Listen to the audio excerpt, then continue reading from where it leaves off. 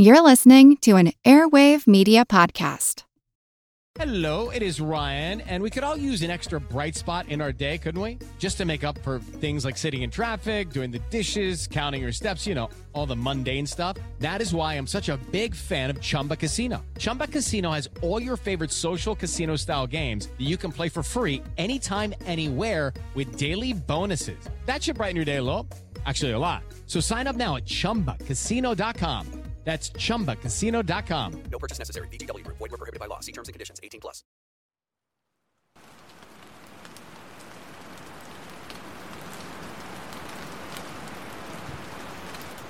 The consensus of the eyewitness accounts seems to be this. It was a solemn occasion. These people are lined up in the drizzling rain at the Springfield, Illinois Railroad Depot. People are coming up to see their state's favorite son, a popular lawyer, who had earned his income and his reputation and built a family in the town, a quaint frontier village that he helped to turn into a state capital. And now, as the holder of the president-elect, a town of national stature. There's no time to speak to each person. So Lincoln, he's just taking their hands and looking into their eyes, each one. A reporter says his face was pale and quivered with emotion so deep. Neighbor here, old Whig friend there, client, town citizen. Here's how Ward Layman, his friend and bodyguard, described it. There was an unusual quiver in his lip and a still more unusual tear on his shriveled cheek. His solemn manner, his long silence, were as full of melancholy eloquence as any words he could have uttered. And then at this point there's this thundering sound, and some of the crowd are startled, and it's not the weather, it's the train that's going to take Lincoln away. And at this point, Layman says, at length he began in a husky tone of voice, and slowly and impressively delivered his farewell to his neighbors. Every man in the crowd stood with his head uncovered in the fast-falling rain. Friends, no one who has never been placed in a position like mine can understand my feelings at this hour. Here I have lived from my youth until now I am an old man. Today I leave you to go assume a task more difficult than that which devolved upon Washington. Unless the great God who assisted him shall be with and aid me, I must fail. But if the same omniscient mind and almighty arm that directed and protected him shall guide and support me, I shall not fail.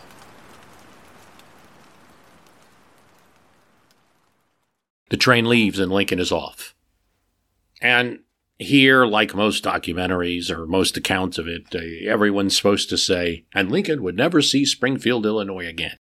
And that's absolutely true. But I find that to be too much of a hindsighted account. It is true, sadly, but it is also the summit of a career for a man that has been politically ambitious. And not just in terms of earning positions. That's the least of it with Lincoln. But being able to influence the direction of the country. And the train ride that will take him to the nation's capital is difficult at times, exhausting at times, but is also the zenith of his ambition. It was no ordinary thing. It was serious 1861 high-tech, an incredible organization to create a novel way for the country that voted for the president-elect to see, at least get a glimpse or a wave from him. It's not to say his predecessors, Pierce and Buchanan, did not use a train. They had.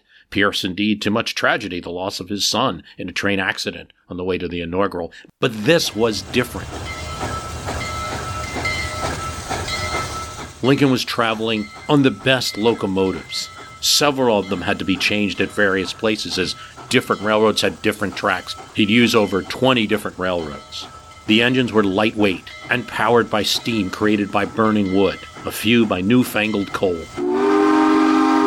With wooden passenger trains, with huge iron wheels. His secretary, John Hay, would say, the best Victorian styling in the Union. Shellacked with orange spar varnish, enlightened by whale oil lamps in the cars, giving the wall a soft golden glow. Outside, the cars were dressed in national bunting, flags and ribbons on the outside, each car heated by a coal stove at the end. a telegraph operator rode along with the president-elect, and so did many reporters, but only those who were invited. In fact, no one got on or off this train without a special card from a man named William Wood. He was a railroad operator and a hotel magnate who would organize the entire 13-day trip that the president-elect was about to take. Wood was a friend of William Seward, senator from New York, was a rival to Lincoln. We talked about it in a previous podcast, how at the end of that 1860 election, Seward kind of turns and gets really into the Lincoln movement.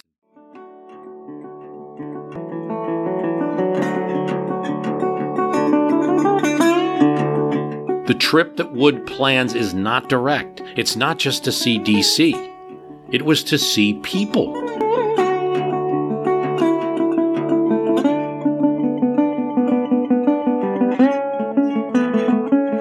He'd reach Philadelphia, he'd reach New York, but also the smaller towns. Danville, Tolono, Decatur, Illinois, Zionville in Lebanon, Shelbyville, State Line City in Indiana, Glade Run, Wilberforce, Fort Ancient, Euclid, and Denison in Ohio, Dunkirk, Palmyra, Memphis, Clyde, Chile, Fonda, New York,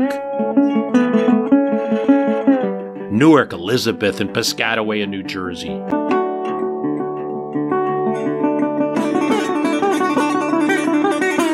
Magnolia, Perrymansville, and White Oak Bottom, Maryland, Pittsburgh, Smiths Ferry, Allegheny City, and Freedom, Pennsylvania.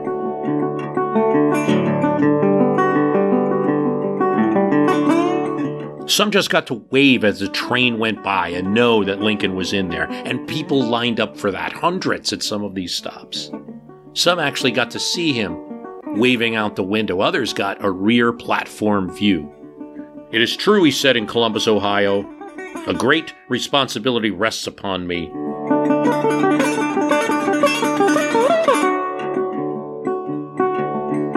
We know what that task is. The time that he's on this train, 7 states in the Union have seceded.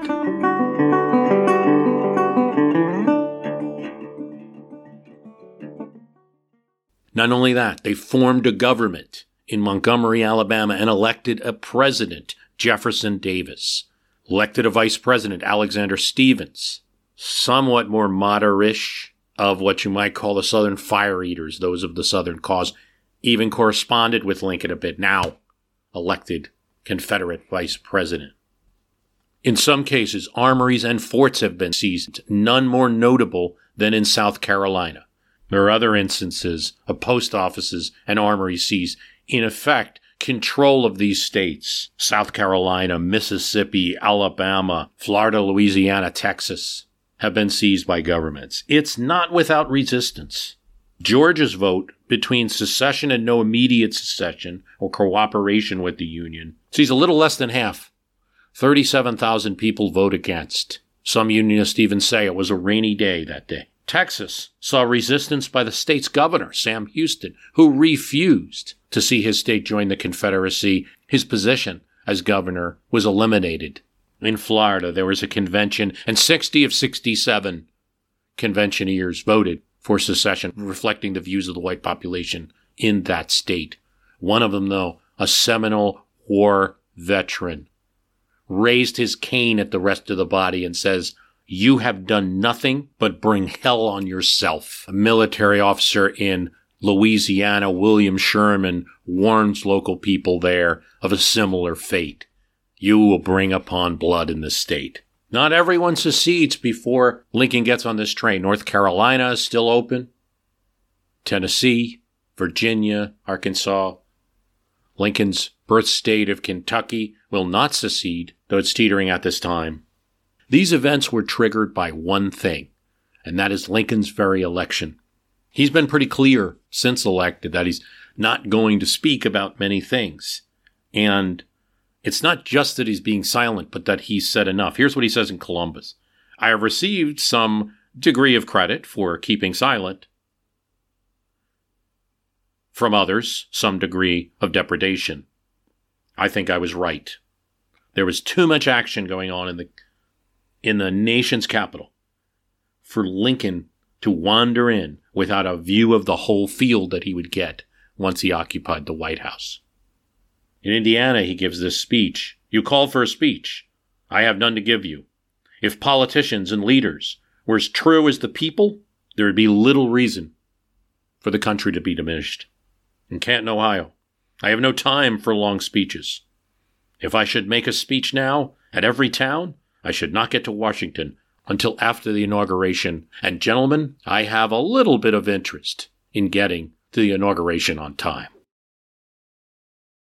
He makes some variant of that speech in dozens of places.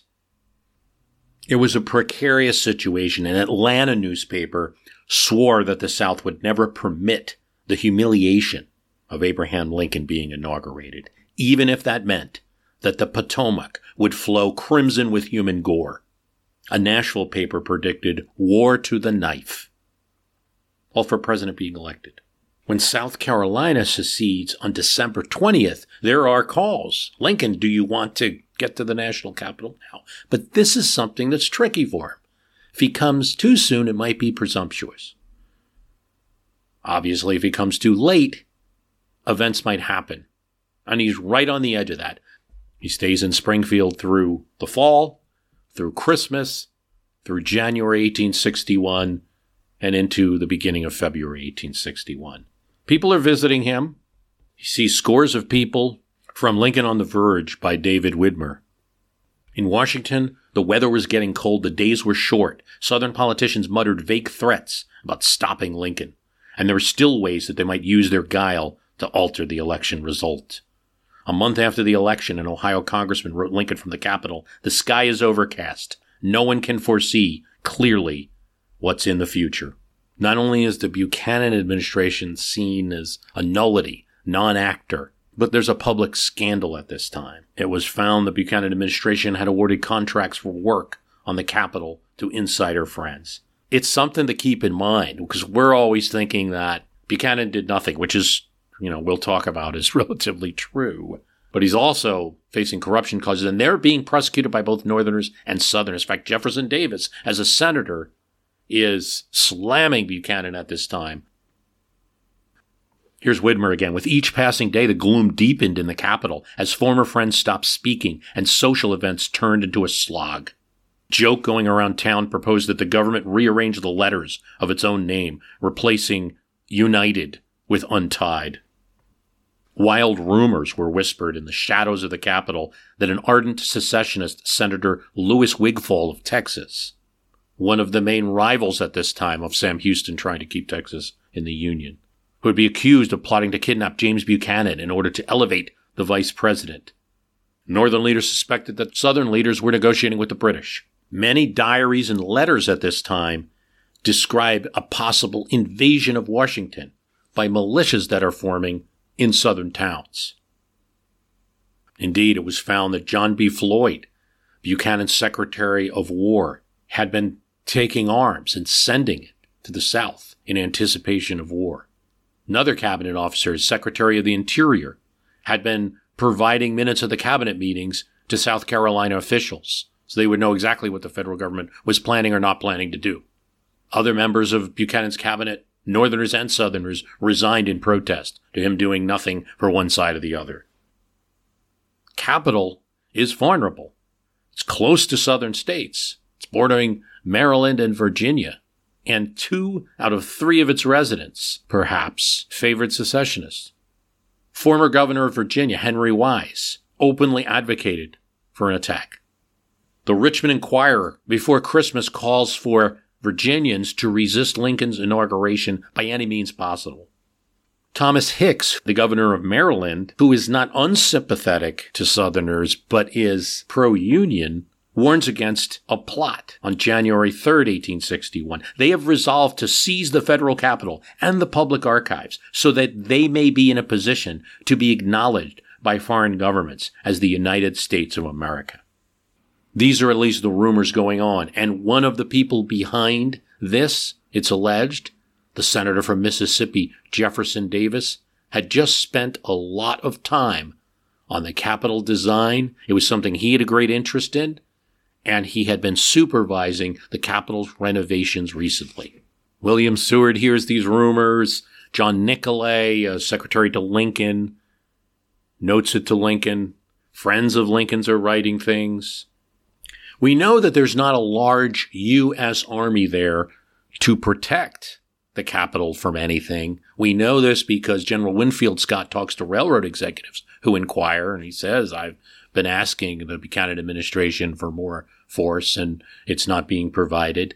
Then, actually, the House of Representatives, in response to rumors about a conspiracy, right as Lincoln's getting on the train, they send a resolution to Buchanan demanding that he explain why there's a military force in Washington. And Buchanan actually responds, I have not more than 600 men here.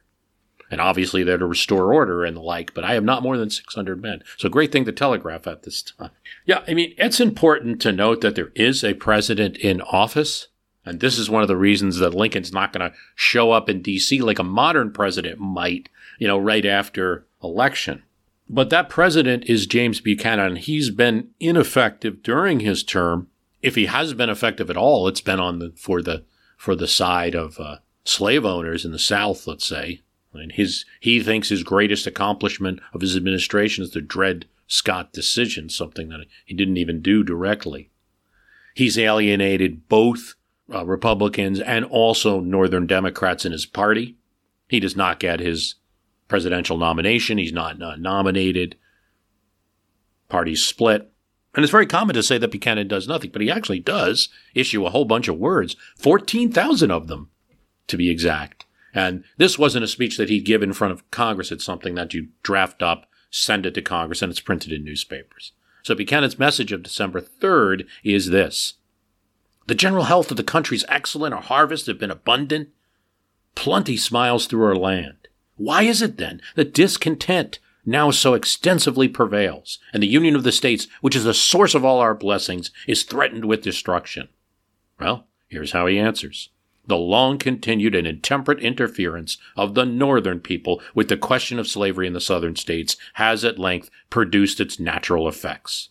The different sections of the Union are now arrayed against each other, and the time has arrived, so much dreaded by the father of his country, when hostile geographic parties have been formed. I have long foreseen and often forewarned my countrymen of the now impending danger. There it is. Buchanan, almost like a newspaper writer, an observer of things instead of the person who is the chief executive of the land. Oh, I warned you guys.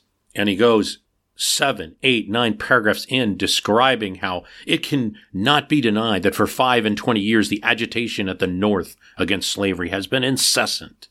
How easy it would be, Buchanan says, for the American people to settle the slavery question forever and to restore peace and harmony to this distracted country. They and they alone can do it. So, obviously, President Buchanan's saying, I can't. They can. All that's necessary is for the southern states to be left alone. Now, it is 10 paragraphs in where he says anything about the secessionists who actually caused the recent event. And this brings me to observe that the election of any one of our fellow citizens to the office of president does not of itself afford just cause for dissolving the Union. This is more especially true if his election had been affected by a mere plurality and not a majority of the people, and has resulted from transient and temporary causes, which may probably never again occur. In other words, don't worry about Lincoln. He's powerless, and he's a fluke. Finally, in this section of the speech, he makes a point. In order to justify a resort to revolutionary resistance, the federal government must be guilty of a deliberate, palpable, and dangerous exercise of powers not granted by the Constitution. And the most you're going to get from Buchanan is he calls for, look, just have an explanatory amendment to the Constitution so everybody feels good. There's no reason to change it. He believes protections that slave owners want are already in that Constitution, but just do an explanatory amendment and everyone can go home.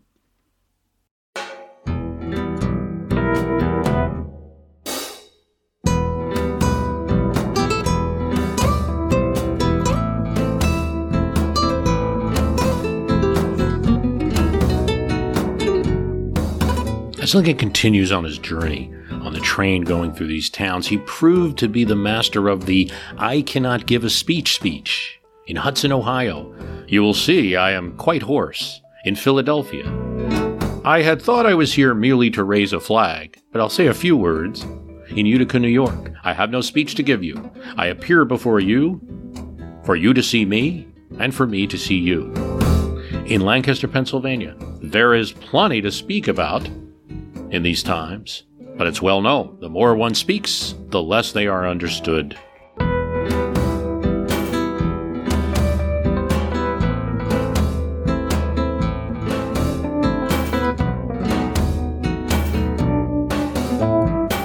In Ashtabula, Ohio, I can only say how do you do and fare thee well. In Batavia, New York, I have not the time to make a speech. If I spoke everywhere, I'd never get to Washington in time for the inauguration.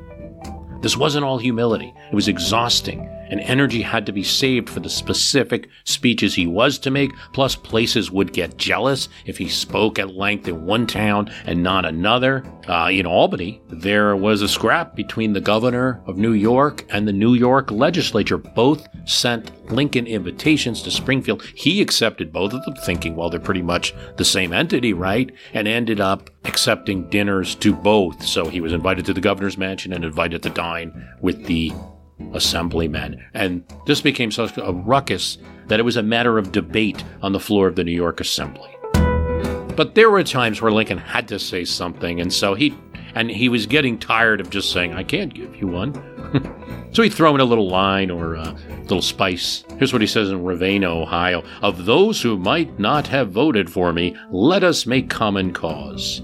There was once an Irishman who told me that he voted against me and for Douglas. As I told him, support me now. If I am able to save the Union for 4 years, Douglas may well replace me.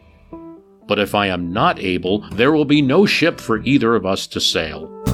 In Albany, when a free people vote, it's altogether fitting that we put aside our differences. A free people should be one people. Who could disagree? Nor could they disagree with his compliment of the ladies in Wilbury, Ohio. In few instances are there so many good-looking ladies, and Lincoln bowed, as here. I can only say to you, good morning and farewell. He would use similar lines in other towns. I am here for you to see me, and for me to see you. But as for the ladies, I get the better of the bargain. In one city, he simply turned around and said, let's have some better music from the band. And the band played Hail Columbia.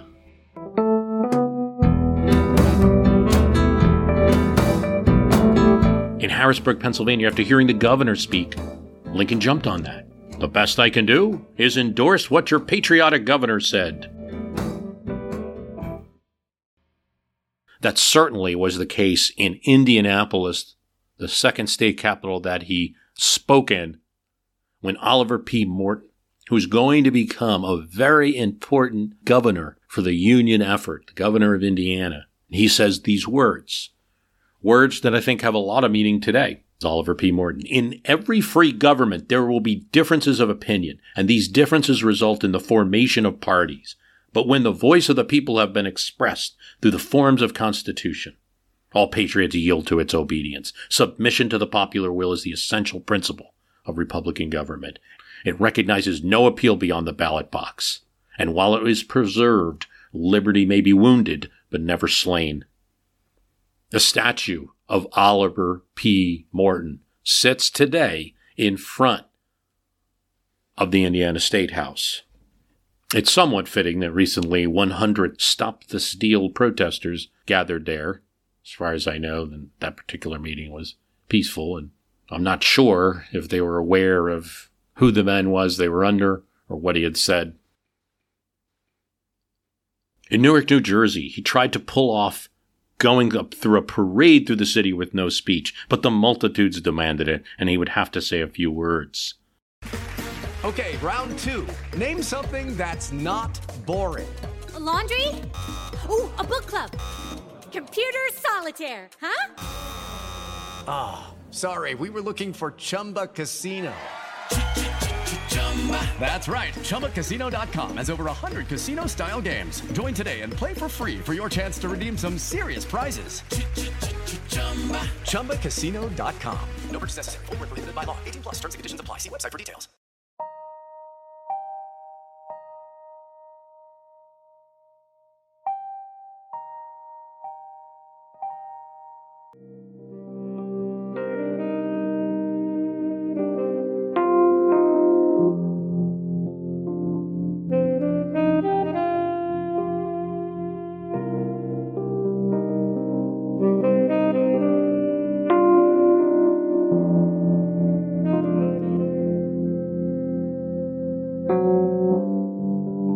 By my own ability, I cannot hope to succeed, but I must be sustained by the divine providence. Sometimes he'd salute the town. There are no people I'd rather gladly accommodate than the people of Delaware, he said in Wilmington, but I must be in Harrisburg in 24 hours. At Troy, New York, I've never seen such an assemblage so large and so orderly. I am the most grateful at this mark of regard, not because it's for me, but it's for the office that I am to hold. There were fun moments, too, on the train. I mean, it was a grueling trip. He would get sick at different times, get very tired, unable to speak, but in Ohio, the party had time for bodyguard Ward Layman pull out his banjo and play a rousing version of Dixie to Lincoln's delight. It's not so strange as it sounds. Yes, the song would be used during the Civil War by the South, but the writer of the song was a Unionist who was very upset his song was associated with secession. Lincoln liked it. In other moments, Lincoln would play with Willie and Tad. Or if they got too rambunctious on the couch in their passenger car, he would swish them with a wave of his hand, tell them to stop. Crowds would cheer and huzzah and demand to see Lincoln, and then also demand to see Mary and the children. The party would stop at elegant eating venues. Throughout the trip, there were no dining facilities on the train where they'd get the best. Dinners of oysters and boiled turkey, mutton chops and shellfish. Robert, the teenage son, would go to the engineer's car and learn to drive the train.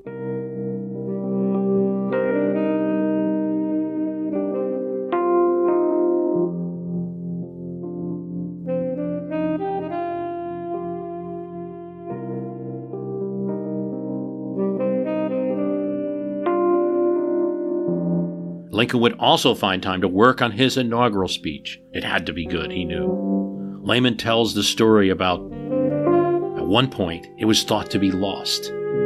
Lincoln thought he had left it at one of the stops. They searched every inch of the train. Finally, the papers were found. Could one imagine if Layman's account is right? And sometimes Layman gets questioned as a source. He certainly has his opinions. The words of his great, "We are not enemies" speech might have been left in some railroad depot on a bench.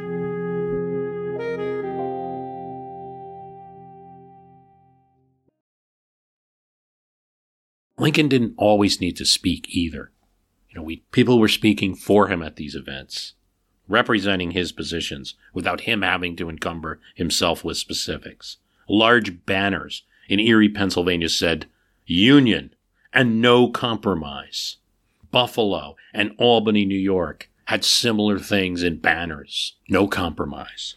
It was an odd mix in Washington, D.C. Some wanted Lincoln's train to go faster. People like Salmon Chase, more radical people would be considered at that time in the Republican Party. Get here soon. Others wanted Lincoln to take his time while they worked at a compromise, with Buchanan doing nothing, frustrating all sides. With Lincoln not yet in the city and also not yet taking power. This is the time when presidents didn't take office until March 4th. Congress was concerned, and both the House and the Senate did act regarding these seceded states. And they did what Congress does best. They formed committees. There's one in the House, the Committee of 33, but the more significant one is that in the Senate, the Committee of 13. As Lincoln remains in Springfield, the governor of Illinois lends him his house. He's there for a while. Then the legislature comes back in session, and he gets an office in the Johnson Building in the center of Springfield. Retains 2 secretaries, local boy John Nicholay, who is the clerk of the Illinois Assembly, and Brown graduate John Hay. Hay has just come from Providence. He sees Springfield as a miserable village, too small, a world away from everything. Lincoln corresponds with many people. There's descriptions of this time as all of these cigar-smoking Westerners who come in to see him. And many people kind of warn him of what's going on. Congressman John Gilmer, who's a Whig in North Carolina, Gilmer writes him a letter. And he tells him, you should be more friendly to the South. Maybe you haven't explained your positions. You should talk more. I'm disinclined at this moment to publish my thoughts, Lincoln says to him. Have you read my Chicago platform? December, he meets with New York Whig leader Thurlow Weed, who wants him to appoint a Southerner to the cabinet. Gilmer's one of the names mentioned. He also does something interesting. He goes to Chicago and meets with the vice president-elect, Hannibal Hamlin. Now, this is kind of a big step at the time, and it's also clever because Lincoln correctly knows that 19th century vice presidents don't count much in the newspapers. Hannibal Hamlin's able to slip to Chicago without it really being noticed much. Lincoln meets him there and gives him a letter to hand to William Seward, letting him know that he will be his Secretary of State. Hamlin passes that on to Seward. The newspapers are delighted. This is a sign from Springfield that Lincoln's going to take action because Seward is considered to be, at least at this time, more radical than Lincoln.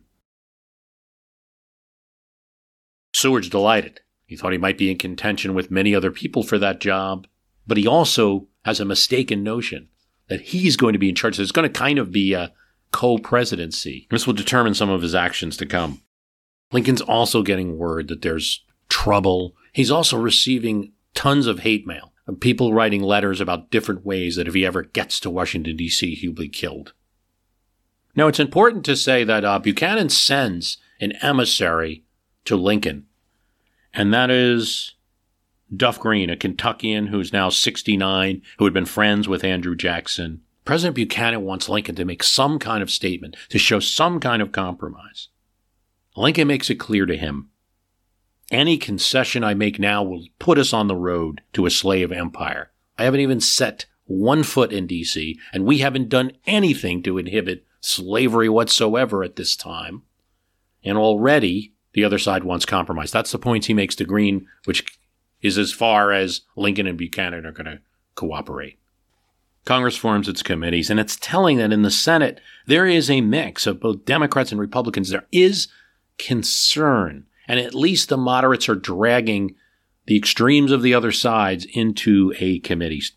This Committee of 13 in the Senate has Democrats and Republicans, Stephen Douglas and Henry Rice, who are kind of Northern Democrats, but also fire eaters, that's Southern Democrats, Robert Toombs of Georgia and Jefferson Davis of Mississippi. Also Republicans, Ben Wade and William Seward, people who might be considered more radical than the president-elect. John Crittenden of Kentucky is the key player on this committee of 13, and he's really does much to shape the final proposals. But they meet, they discuss things, they make proposals, they offer what in Washington City would be considered compromises. Robert Toombs of Georgia, he makes his proposal. Everyone in the United States who owns slaves get to bring them everywhere. There is U.S. protection of property, including people everywhere. This is his proposal. Anyone who helps escapees will be brought to justice. Congress will pass a law that no law regarding slavery will ever be passed by Congress unless a majority of the slave-holding states agree. Same with constitutional amendments, too. Douglas, Mr. Kansas, Nebraska, who's already busted up compromises in the past, is still at it in 1860. His proposals, kind of similar to what he had done in the past, popular sovereignty. He wants new states created uniform as much as possible. It's part of the problem is you have big states like California and Texas. Let's make little states uniform as possible where you can actually reflect the views of those people who have settled in those states. Stephen Douglas proposes have fugitive slaves treated like fugitives from justice, even in the territories. He wants to treat runaway slaves as criminals. Then Douglas says, let's make an addition to the Constitution. No one of African race can hold office or vote. All very strong amendments, but you'll notice something. There's nothing for the North in the bargain. It's entirely aimed at trying to keep the southern states that have seceded from the Union in the Union. And that's really where Stephen Douglas is at this point. One of the comments he makes is, you Northerners just keep acting like secession hasn't happened. I'm tired of hearing about it. Like, it has happened. We have to adjust. Just to provide another view, another member of this committee who arrives a little bit late is William Seward. Seward has a couple of proposals. One is that escaped slaves who have reached a northern state, someone comes to bring them back, they get a local jury trial. But he also says, or Congress will make no law banning slavery. This proposal that Seward makes, he figures is okay with Lincoln. We don't have an expressed, it is the expressed viewpoint of Lincoln. We don't have an express support for a specific amendment. He says later, when he becomes president, that he sort of assigns it to Congress's agency. But he doesn't disagree. And the Chicago platform that Lincoln adheres to and points to when people ask him for statements does nothing to stop slavery in the places where it exists in the United States. It's about extending slavery into the territory. No concessions. Extending slavery into the territory, Lincoln writes in one letter as president-elect, and underlines extending 3 times. So you do have a congressman from Ohio, Thomas Corwin, who's going to produce an amendment, which would actually have been the 13th Amendment. But it's very different from the 13th Amendment today, which bans slavery in the United States. This 13th Amendment, Corwin's amendment, would prevent Congress from banning slavery. It doesn't use the word slavery. It says anyone held to labor or service by the laws of the state. So Corwin, Seward, Republicans don't want to get the word into the Constitution when it's not there, or provide anything that might look like they're supporting the institution. It's merely respecting, in this case, laws of those states where it exists. The Corwin Amendment actually gets passed by Congress. And it's the only one of these proposals that'll actually get passed by Congress. And it's approved the day of Lincoln's inauguration. Lincoln, as president, actually gets to send this proposed 13th Amendment to various states. And Ohio, Kentucky are among the few states that actually ratify it. It never gets anywhere near the 3/4. Lincoln sends it to southern states. There's a letter of Lincoln sending this Corwin Amendment to the governor of Florida, even after it's seceded, because Lincoln does not acknowledge that secession. So he's still following the rules and sending a proposed amendment out to the states for ratification. Few of the people proposing these amendments are supporters of slavery. They're supporters of the Union and trying to keep the Union together. There's no danger of it happening because these proposals are dead on arrival. In fact, in some of the discussions, Jefferson Davis just walks out of the room. Both Republicans and Democrats at various stages are going to be opposed to these types of compromises. So that in this one area, the best friend of radical Republicans are the Southern fire eaters who want no guarantees, no promises. Jefferson Davis, his position is clear. He'll settle for nothing but absolute protection in any state in the Union, in any territory in the Union of the United States for what he considers his property. There's one more thing to say about Seward. Crittenden almost wanted us to rush this committee before Seward arrives on it, thinking that he'll be more radical. But Seward actually is more compromising than people think. So much so that people in New York are going to get upset with him. Warn him about how far Webster went and what happened to his career. His own wife's going to warn him not to go too far. But one of the things he proposes, that this one is without Lincoln support, is he says, let's right now make the New Mexico Territory a state that permits slavery, and throws that to a mix as a proposal. This shocks a lot of Northerners, and it's going farther than Lincoln wants. But at this point, Seward sees himself as independent both of his New York constituency and probably a little independent of Lincoln, because he thinks he's going to be the senior man in the administration. And Secretary of State is very powerful position in the 19th century in an administration. Finally, you get John Crittenden, the old Whig from Kentucky, and his proposal. It has many components, but the major component is this. Take the Missouri Compromise line, 36 degrees of longitude, 30 minutes of latitude. Anything north of that, slavery's not permitted. Anything south of that, slavery's permitted. But take it all the way out to the Pacific Ocean. That means the South can have the western and the southwestern states and territories, and the North can have the northwestern states and territories. It could potentially split California, and there is a movement by California ranchers in the south of California, and people who live in California will know there's that divide between North and South. Well, it was present in 1859 and 1860 to perhaps have a section of California, a separate state, and permit slavery there.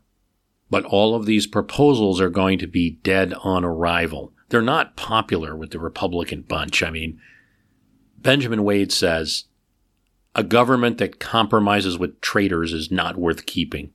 John Sherman, who's going to be in administrations later, as Treasury Secretary and now a Republican congressman from Ohio, says the positions that all these compromises that people are making, the positions are against what the majority of people voted for. They're not only are they against what Lincoln supported, but against what Stephen Douglas supported, some of them. Charles Sumner makes it clear, yield now, and you'll have secession every election. But here's something that's important to know. The president-elect feels virtually the same way. And the president-elect, quietly, writing letters to various people, becomes very influential in this process. He tells a congressman, hold, as if chain of steel. To another congressman, James Hale, who wants compromise, he says, we just ran an election on principle plainly stated to the people. Now we are told to surrender to those we have beaten. To Trumbull, Congressman Trumbull, he writes, no compromise on extending slavery. To Thurlow Weed, he takes issue with Crittenden's plan. Extending the Missouri line or popular sovereignty would lose us everything we gained by election. Also, it would lead them to Mexico or Cuba. A year will not pass, and they'll ask for Cuba, he writes to another congressman.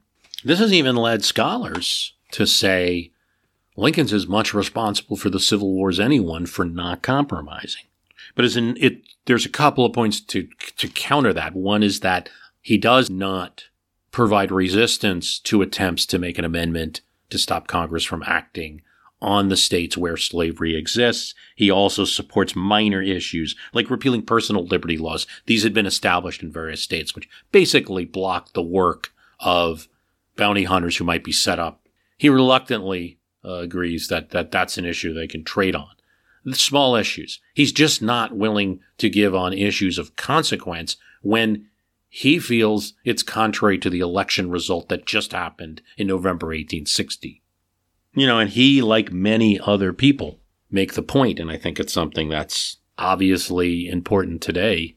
We're not going to negotiate with violence. It's paraphrasing him, what he's saying is simply, like, we haven't done anything and you already want us to negotiate. We're not going to take political actions just to stop you from throwing away the political process. We're not going to negotiate with violence. If you engage in violence, you take yourself out of the process and into something else. Criminal acts, acts of war, acts of rebellion that can be dealt with by the constitutional government. We're not going to negotiate to stop you from doing that. He says it plainly to John Gilmer, the congressman from North Carolina. You believe slavery is right and ought to be expanded. I believe it's wrong and ought to be restricted. But there's no reason for either of us to be angry at each other, because we're both right in support of the status quo right now. We're talking about future policy. But you believe this should happen in the future. I believe that should happen in the future. Neither of us is talking about what's going on now. We should not be angry with each other. That's at least his point. Lincoln has another feeling, that Southerners are getting in a huff. He calls it a hot haste about secession because they're creating a false image of him. Kind of like, fake news, right? False image of him, coming up with all these stories about what he's going to do. And they know that there's only a few months away before he's going to get in office, and they're going to find out that there was no threat. One more speech from Lincoln, this at the Monongahela House in Pittsburgh. Notwithstanding the troubles across the river, Lincoln points southward, there is really no crisis springing from anything in the government itself. In plain words, there is really no crisis except an artificial one. What is there now to warrant the condition of affairs presented by our friends over the river? Take even their own view of the questions involved, and there is nothing to justify the course which they are pursuing. I repeat it then, there is no crisis, excepting such as one as may be gotten up at any time by designing politicians. My advice then, under such circumstances, is to keep cool. It could be a misguided, he is in Springfield and you do question the physical distance that Lincoln had before he engages on his train ride creates a kind of like chain of steel in his mind. He's not being influenced, but he's also not there where he's going to be expected to compromise at every moment. So it's an interesting thing. You could ask the question, was he right in his determination? Did he go too far in thinking, when they find out the reality, they'll be okay? That really isn't. His election alone had triggered a change. But needless to say, while he doesn't make a giant speech about these issues, about the Crittenden Compromise, about what's going to happen later, which is Virginia is going to decide, we're not seceding right now. We're going to call for a peace convention in D.C. They try to get Franklin Pierce to head it. He's indisposed. They invite Van Buren. He doesn't want any part of it. They get John Tyler, the former president, to head it up. It's welcomed by Buchanan. Buchanan hugs some of the members of this committee when they come to see him at the White House. And he prays that they'll do everything they can to cause peace. And essentially, this peace convention they do have representatives from over 20 states, but it basically rehashes what Congress couldn't do. And all this occurs while Lincoln's on his train ride. I'm Jane Perlez, longtime foreign correspondent and former Beijing bureau chief for the New York Times. I've been a foreign correspondent in lots of places: Somalia, Indonesia, Pakistan, but nowhere as important to the world as China. China is not dropping anti-democratic paratroopers into Montana. But of course, we did see things like the weather balloon/spy balloon riveting the whole country for a week. This is Face Off, an 8-part series in which we'll take you behind the scenes to key moments in the tumultuous U.S.-China relationship. We'll speak with a diplomat, a spy, a tech reporter, a U.S. admiral, even Yo-Yo Ma. Plus, my pal and noted China historian Rana Mitter joins the conversation. We'll look at what's driving the two nations apart and explore whether anything can help bring them back together. Face Off launches April 9th. Want to learn how you can make smarter decisions with your money? Well, I've got the podcast for you. I'm Sean Piles, and I host NerdWallet's Smart Money Podcast. On our show, we help listeners like you make the most of your finances. I sit down with NerdWallet's team of nerds, personal finance experts in credit cards, banking, investing, and more. We answer your real-world money questions and break down the latest personal finance news. The nerds will give you the clarity you need by cutting through the clutter and misinformation in today's world of personal finance. We don't promote get-rich-quick schemes or hype unrealistic side hustles. Instead, we offer practical knowledge that you can apply in your everyday life. You'll learn about strategies to help you build your wealth, invest wisely, shop for financial products, and plan for major life events. And you'll walk away with the confidence you need to ensure that your money is always working as hard as you are. So turn to the nerds to answer your real-world money questions and get insights that can help you make the smartest financial decisions for your life. Listen to NerdWallet's Smart Money Podcast wherever you get your podcasts.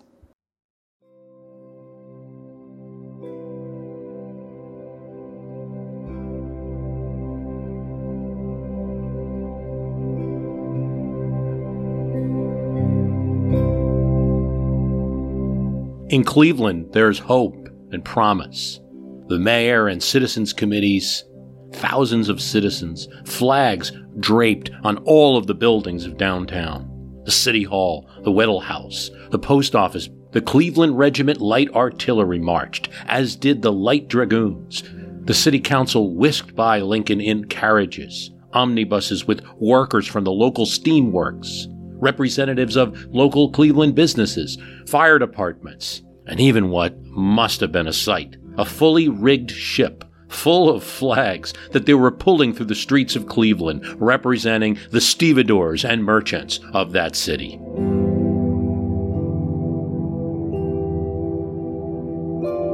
Lincoln is touched by this. It's a confirmation for him of this philosophy, of what he's fighting about.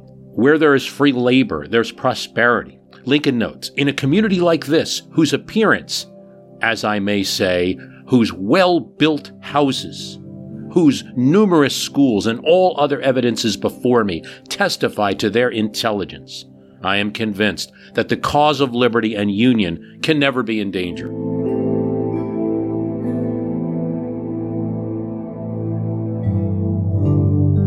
In Buffalo, the crowds were so large that, friendly as they were a problem. An estimated 75,000 people, along with former President Millard Fillmore, are waiting for him. As John Nicolay related, the cheering began with the multitude way down the tracks of the railroad, gathering volume as the train rolled to the depot, and continued through the mass, extending through the street until it became a roar mightier than that of the booming of a cannon. The crowd was unprecedented in the history of popular gatherings in this part of the country, says Lincoln's other secretary, John Hay. As the train rumbled in to the great train depot that could hold 10,000 people with just a few policemen, the crash was terrific. Urging, pushing, shoving towards the president-elect, endeavored to force an entrance. The president-elect narrowly escaped unpleasant personal contact with the crowd, Hay says. The police put themselves in between the crowd and Lincoln, incurring themselves a pressure which the hug of Barnum's grizzly bear would have seemed like a tender embrace in comparison. Eventually, though, President-elect Lincoln and former President Millard Fillmore made their way through the streets of Buffalo in a carriage. Receptions followed in other cities in the Empire State. In Syracuse, he makes a joke about his silence on issues during the train trip. I'm on this platform, but don't associate me with other platforms, Lincoln says. In Utica, despite now thousands coming to see the tall figure. In Schenectady, a cannon placed trackside to welcome the president-elect and his party discharges too close to the train, shattering windows, blowing open a door, and covering some of the passengers with broken glass. Fortunately, no one was hurt. That matter resolved, Lincoln made the same joke about platforms that he made in Syracuse and bid all farewell. The following, written by an aged and highly respectable citizen of Rochester, was handed to Mr. Lincoln during his brief stop in that city. To Abraham Lincoln, President-elect of the United States, passing Rochester. Honored sir, I have watched you day by day in your progress from Springfield and caught an echo of the cheering shouts from a patriotic and confiding people that greet you on your way to the Capitol. Earnest prayers go up from millions of true hearts, all crying, God bless him. One of these millions, now in the wane of life, who yet wishes the glorious old flag of the stripes and stars to float over his grave, comes to join his feeble voice to this swelling acclaim, and to say, with a full heart, and tearful eyes, and good hope also, God bless you, sir, an old man. And I hope what was conveyed in this cast, and what I learned during the research for it, is that, you hear a lot about how divided the nation was during the Civil War, and it certainly was. But there was also an overwhelming win for Lincoln, and that's what I tried to convey in the 1860 election cast as well. Don't let the fact that there was some sectional differences, and definitely among a body such as the Senate, which is not really fairly distributed then or now among the population, don't let that fool you a bit into thinking that the country's exactly divided. There are millions of people who agree with Lincoln, and getting a letter like that from an old man who just wants the flag to be preserved so that it can be over his own grave. How do you think that that kind of thing will have an effect on encouraging Lincoln to continue in his stances?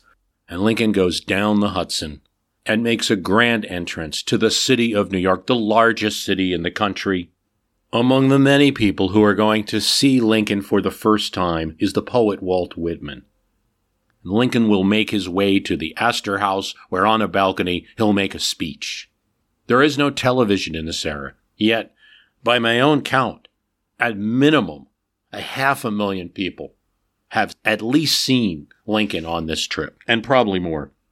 Travels by ferry to New Jersey, goes through the parade in Newark. I should note, as part of his tour, before he gets to Philadelphia, he makes a stop in the state capital of New Jersey, in Trenton.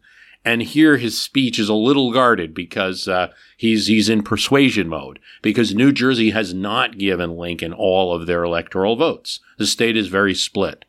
It's not, as some would sometimes picture it, as a Confederate supporting state. There are large and active Republican movements in New Jersey, but there are also strong Democratic movements, and some that lean towards sympathy towards the South. Lincoln's speech in Trenton is thus, you give me this reception, as I understand, without distinction of party. I learned that this body is composed of a majority of gentlemen who, in the exercise of their best judgment, in the choice of a chief magistrate, did not think I was the man. I understand, nevertheless, that they came forward here to greet me as the constitutional president of the United States. Here's what Speaker Tease of New Jersey says to Lincoln. The bravest, the wisest, and the best stand still in doubt and awe of the position of our national affairs. I am happy to give you, sir, the assurance of the descendants of those whose blood was shed in the cause of liberty upon this soil, that our people will heartily cooperate with you in all constitutional efforts for a speedy and honorable settlement of the differences which now unhappily distract our country. There's an interesting incident at the Trenton House that gives you an idea of what it's like to feed this presidential-elect party, because it's so large, and more importantly, there's so many throngs of visitors wherever Lincoln goes. Here's what Hay says, a very hungry Hay says, about the Trenton House, where lunch was to be served. The dinner, or rather lunch, was profuse and admirably served, but the delay experienced before the dining hall was thrown open seemed to have been unnecessary, as it certainly was tedious and irritating. The crowds were unmanageable. The police moved moodily about, expostulating and uncertain what to do. The wrong persons were admitted through private doors, and the right ones debarred therefrom. Everybody called for the landlord, who was not to be seen. The president was conducted in state through the kitchen, where a number of men in paper caps and smelling a burnt pie saluted him gravely and made gestures with ladies. The lunch was admirable, but imperfectly arranged, and those who had forks could find but little to put those utensils in. Those surrounded by all the luxurious varieties of cold cut had no forks. However, by dint of perseverance, about 300 people managed to eat or drink something at someone else's expense, after which the suite departed. From Trenton, Lincoln moves on to an almost unanimously supportive crowd in front of Independence Hall in Philadelphia. Here's where Lincoln prepares to give a speech, and he's quite moved by being in front of this austere building. There is a very large crowd assembling in the mall in front of the Independence Hall, and there are even spectators who have climbed up to trees to get a glimpse of him. This is where the only photo on Lincoln's train trip was taken. And he says this: I have pondered over the days of the men who assembled here and adopted the Declaration of Independence. I have pondered over the toils that were tendered by the officers and the soldiers of the army who achieved the independence. I have often inquired of myself, what great principle or idea was it that kept this Confederacy so long together? It was not, Lincoln says, the mere matter of separation from the motherland, but something in the Declaration giving liberty not alone to the people of this country, but hope to the world for all future time. He says something else. He says, if this country cannot be saved without giving up that principle, I'd rather be assassinated on this spot than surrender it. That seems dramatic, and you could even say eerie and prophetic, based on what we know happens years later. But the reality is that Lincoln on this very trip has already been confronted with the prospect of this dire result. In Illinois, an alert engineer looks ahead on the train tracks and sees a large metal object, an obstruction on the tracks that wasn't supposed to be there. signals to brake. At that time, the locomotive had no brakes. You would execute a signal that the brakeman in the back of the train would see. They're able to stop the train well in time. But detectives and engineers that look at it later say, had the train hit at full speed, the train would have been ripped apart, derailed, and the party would have been gravely injured or killed. It was no accident. A knowing saboteur had put that object on the train. At Cincinnati, before the train left, a carpet bag of unknown ownership was found deserted in the president-elect's car. Railroad employees noticed it because no baggage was allowed to be in the car per the rules. It was open and it contained a grenade, along with a timing device, and it was set to go off. Fortunately, the carpet bag and the grenade was removed and detached and dearmed. Railroad detectives said enough explosive was in the bag for the entire party to be killed. That's 2 days of the train trip and 2 attempts on Lincoln's life. Then, at Baltimore, so far from Independence Hall, the train would go to the state capitol, politics, Harrisburg, and Lincoln would address 5,000 people. And then he was to go to Baltimore. But the route from Harrisburg down to Baltimore, there is talk that it would be a perilous ride. Military or quasi-military organizations supposedly offered to volunteer to provide protection to the train and the tracks. There were 3 such groups.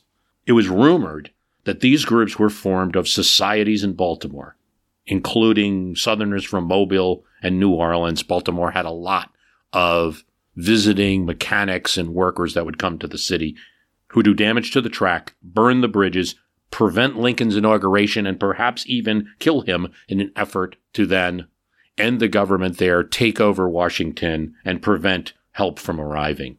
Local citizens confirmed the talk to the railroad and the railroad's detectives anonymously.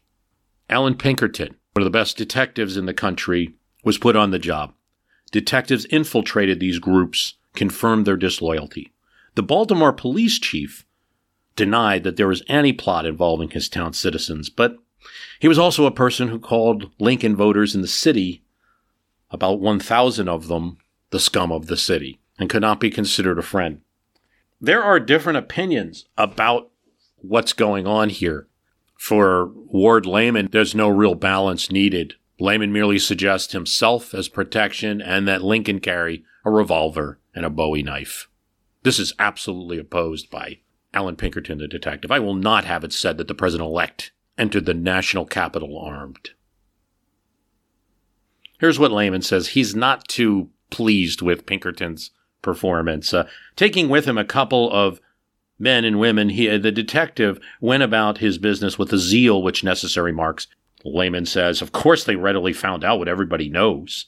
Baltimore was seething with political excitement. Numerous strangers from the far south crowded its hotels and boarding houses. Great numbers of mechanics and laborers out of employment encumbered its streets. And everywhere, politicians, merchants, mechanics, laborers, and loafers were engaged in heated discussions about the anticipated war and the probability of Northern troops being marched through Maryland to slaughter and pillage beyond the Potomac. It would seem like an easy thing to beguile a few individuals of this angry and excited multitude into the expression of some criminal desire. That's how Layman feels about Pinkerton. On the other hand, Pinkerton feels about Layman that he is a brainless, egotistical fool. Nothing's ever confirmed, but there's enough rumors, there's enough anonymous information getting to Pinkerton and the railroad that looks like there might be trouble. The head of the U.S. Army, General Winfield Scott, is consulted by the railroad, and while he cannot confirm such a plot, he can confirm generally that there is the potential for trouble and that his attempts to reinforce or to get help from the current administration were not acted upon. And so the plan is hatched. Lincoln's train trip calls for him to go from the state capital of Pennsylvania at Harrisburg after the reception, the next day to Baltimore, and then from Baltimore to Washington. There's a reception, a lunch, and perhaps a speech planned in Baltimore. But instead, the president of the railroad supervises cutting telegraph lines between Harrisburg and Philadelphia temporarily. Trains that are scheduled for transit to Philadelphia are sidelined at 6 o'clock at night, 22nd of February, 1861. Mr. Lincoln and the governor of Pennsylvania, Curtin, walk out of the hotel and towards the carriage, and the governor loudly says, "Please proceed to the executive mansion," but then quietly tells the driver, "Please proceed to the Pennsylvania Railroad." And a special train prepared for the president-elect, his bodyguard Layman, and Allan Pinkerton, the detective. Here's what Pinkerton writes years later. "I was on the special train which conveyed the presidential party from Philadelphia to Harrisburg, having with me a telegraphic instrument in order to connect with the wires should an accident occur making it necessary. Shortly after the arrival of the train in Harrisburg, the superintendent directed me to proceed with a locomotive and passenger car to a road crossing at the lower end of Harrisburg, and there await his coming. About dusk, a carriage was driven up. Mr. Lincoln stepped out and entered the passenger car. The signal was given to the engineer, and we were on our way to Philadelphia. The lamps of the car were not lighted, and in darkness we went swiftly along until we reached Downingtown, where we stopped for water for the locomotive. At this place all gentlemen excepting Mr. Lincoln get out of the car for a lunch. A cup of tea and a roll was taken to him in the car. We were soon again on our way to Philadelphia, where we arrived between 10 and 11 o'clock. A carriage was found waiting, into which Mr. Lincoln and Mr. Lamont stepped, and were driven off rapidly without attracting the least attention, not even the engineer or fireman of the train knowing of the illustrious passenger they had just conveyed from Harrisburg to Pennsylvania. That's Pinkerton's account. Now, it's very important that even though Philadelphia is not a dangerous city at this time for a Union-supporting president, it's still important that they transport Lincoln secretly through the dark streets in a carriage unmarked, because although they've cut the telegraph wires from Harrisburg to Philadelphia, and everyone thinks Lincoln's still at the executive mansion in Harrisburg or at his hotel, they're not going to cut the wires from Philadelphia to Baltimore this time.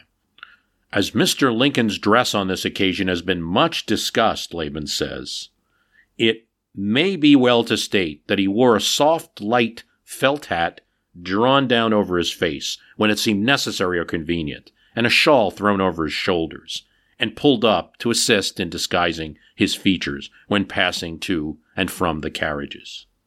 This was all there was of the Scotch cap and cloak so widely celebrated in the political literature of his day. Yes, so what's going to happen is after Lincoln's secret train trip is revealed to the press, there's going to be people who poke fun and say that he traveled in disguise or that he went in a Scotch cap and cloak, hid from people that way.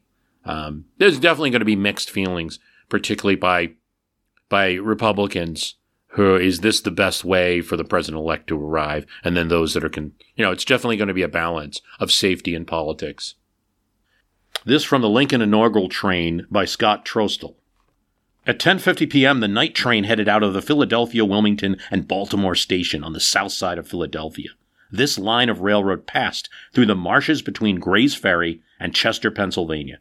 It crossed the Pennsylvania-Delaware state line, passing through Wilmington as it progressed towards its terminal at Baltimore. This railroad was not continuous. After crossing into the state of Maryland, the railroad encountered the wide mouth of the Susquehanna River, just above where it empties into Chesapeake Bay. At Perryville, Maryland, there existed no railroad bridge. The PW&B relied on 2 ferry boats to cross the Susquehanna and get to Havre de Grace on the southern shore.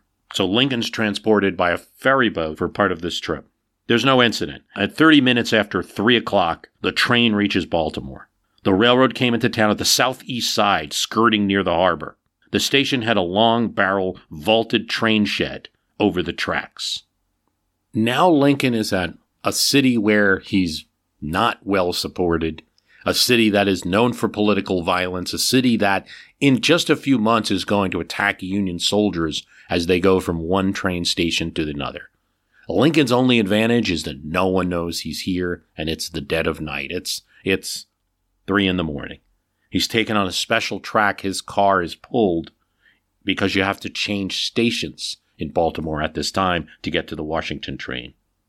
There's a regular train that goes between Baltimore and Washington. It has a sleeping car. In order to get that sleeping car reserved, they present the case that there is a sick passenger that needs the car to themselves. And so Lincoln and Pinkerton and another detective and Lehman are in this party. Pinkerton has a few people in Baltimore, and using a relay of hand signals is signaling, making sure that things are okay. Every once in a while, he'll send a signal and get a signal back that all is well. But he doesn't have an army here. This is a hostile city, and really what's protecting Lincoln at this time is as much as many 6 people and a curtain in a passenger sleeping car. The description we have of it from one of the detectives in their report is that Lincoln is so large that he can not fully fit in the sleeping car, so he has to lay in an odd manner, that he's relatively quiet. Once the curtains are closed, he might talk in an undertone. And at one point, there's this large sound of crashing metal. Bam! Bam! Someone's banging against like a metal surface, and one can only imagine what was thought. Now, it turns out it's a watchman, an Irishman, is described by Ward Lehman, that was trying to wake up a clerk in the ticket booth who's sleeping and not supposed to be sleeping. Like, Captain, it's 4 o'clock. And he keeps saying that. Captain, it's 4 o'clock. And he's banging. And no matter how hard it bangs, it seems like this ticket agent isn't waking up. So he keeps saying it. And as Lehman jokes, like, he didn't even note the passage of time. For 20 minutes, he's banging on this booth and saying, it's 4 o'clock. According to Lehman, Lincoln is not startled at all. In fact, he makes a joke out of it. Here's Lehman. In due time, the train sped out of the suburbs of Baltimore, and the apprehensions of the president and his friends diminished with each welcome revolution of the wheels. At 6 o'clock, the dome of the Capitol came in sight, and a moment later, they rolled into the long, unsightly building which forms the Washington Depot.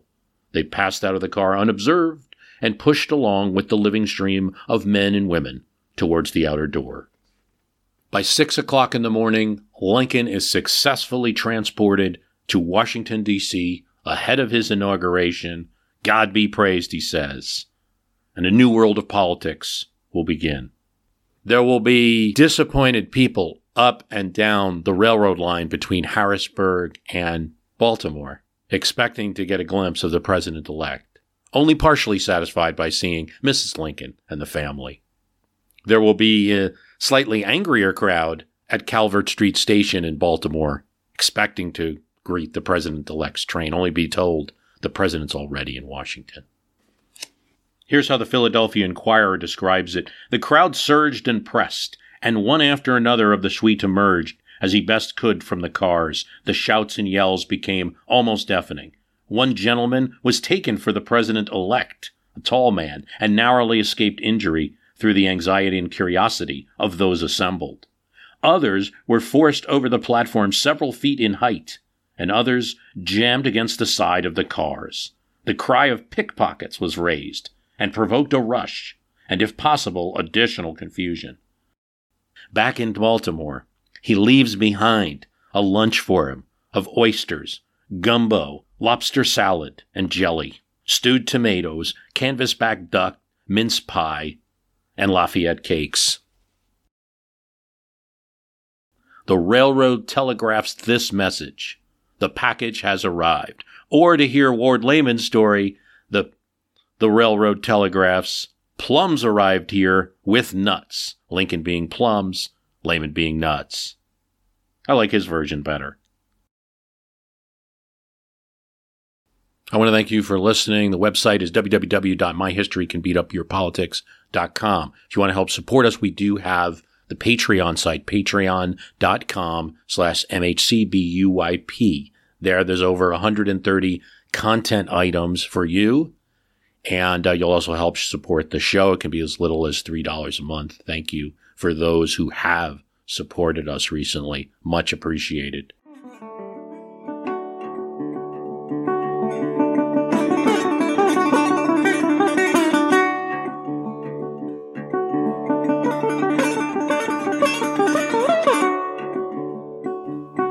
Appendix.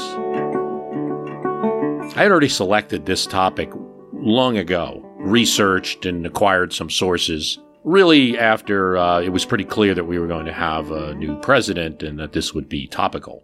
The recent events involving the insurrection and the attempt to storm the Capitol, perhaps hurt lawmakers, disrupt a vote, a counting of the Electoral College for the president, is unprecedented, and it's not planned to be something where I'm using these events as a parallel today, but I can't help but say that it fits. And obviously, these are such horrific and novel events that you go back to 1861 because there isn't a lot else to go to in terms of a time of such domestic insurrection. And it can be hopefully slightly comforting that even in such a time in Americans' history that there were people who were able to get the government functioning. And this train trip was very much part of it. And Lincoln is a tough one because you keep hearing about Lincoln. Everyone brings it up, and it has the danger of being overplayed.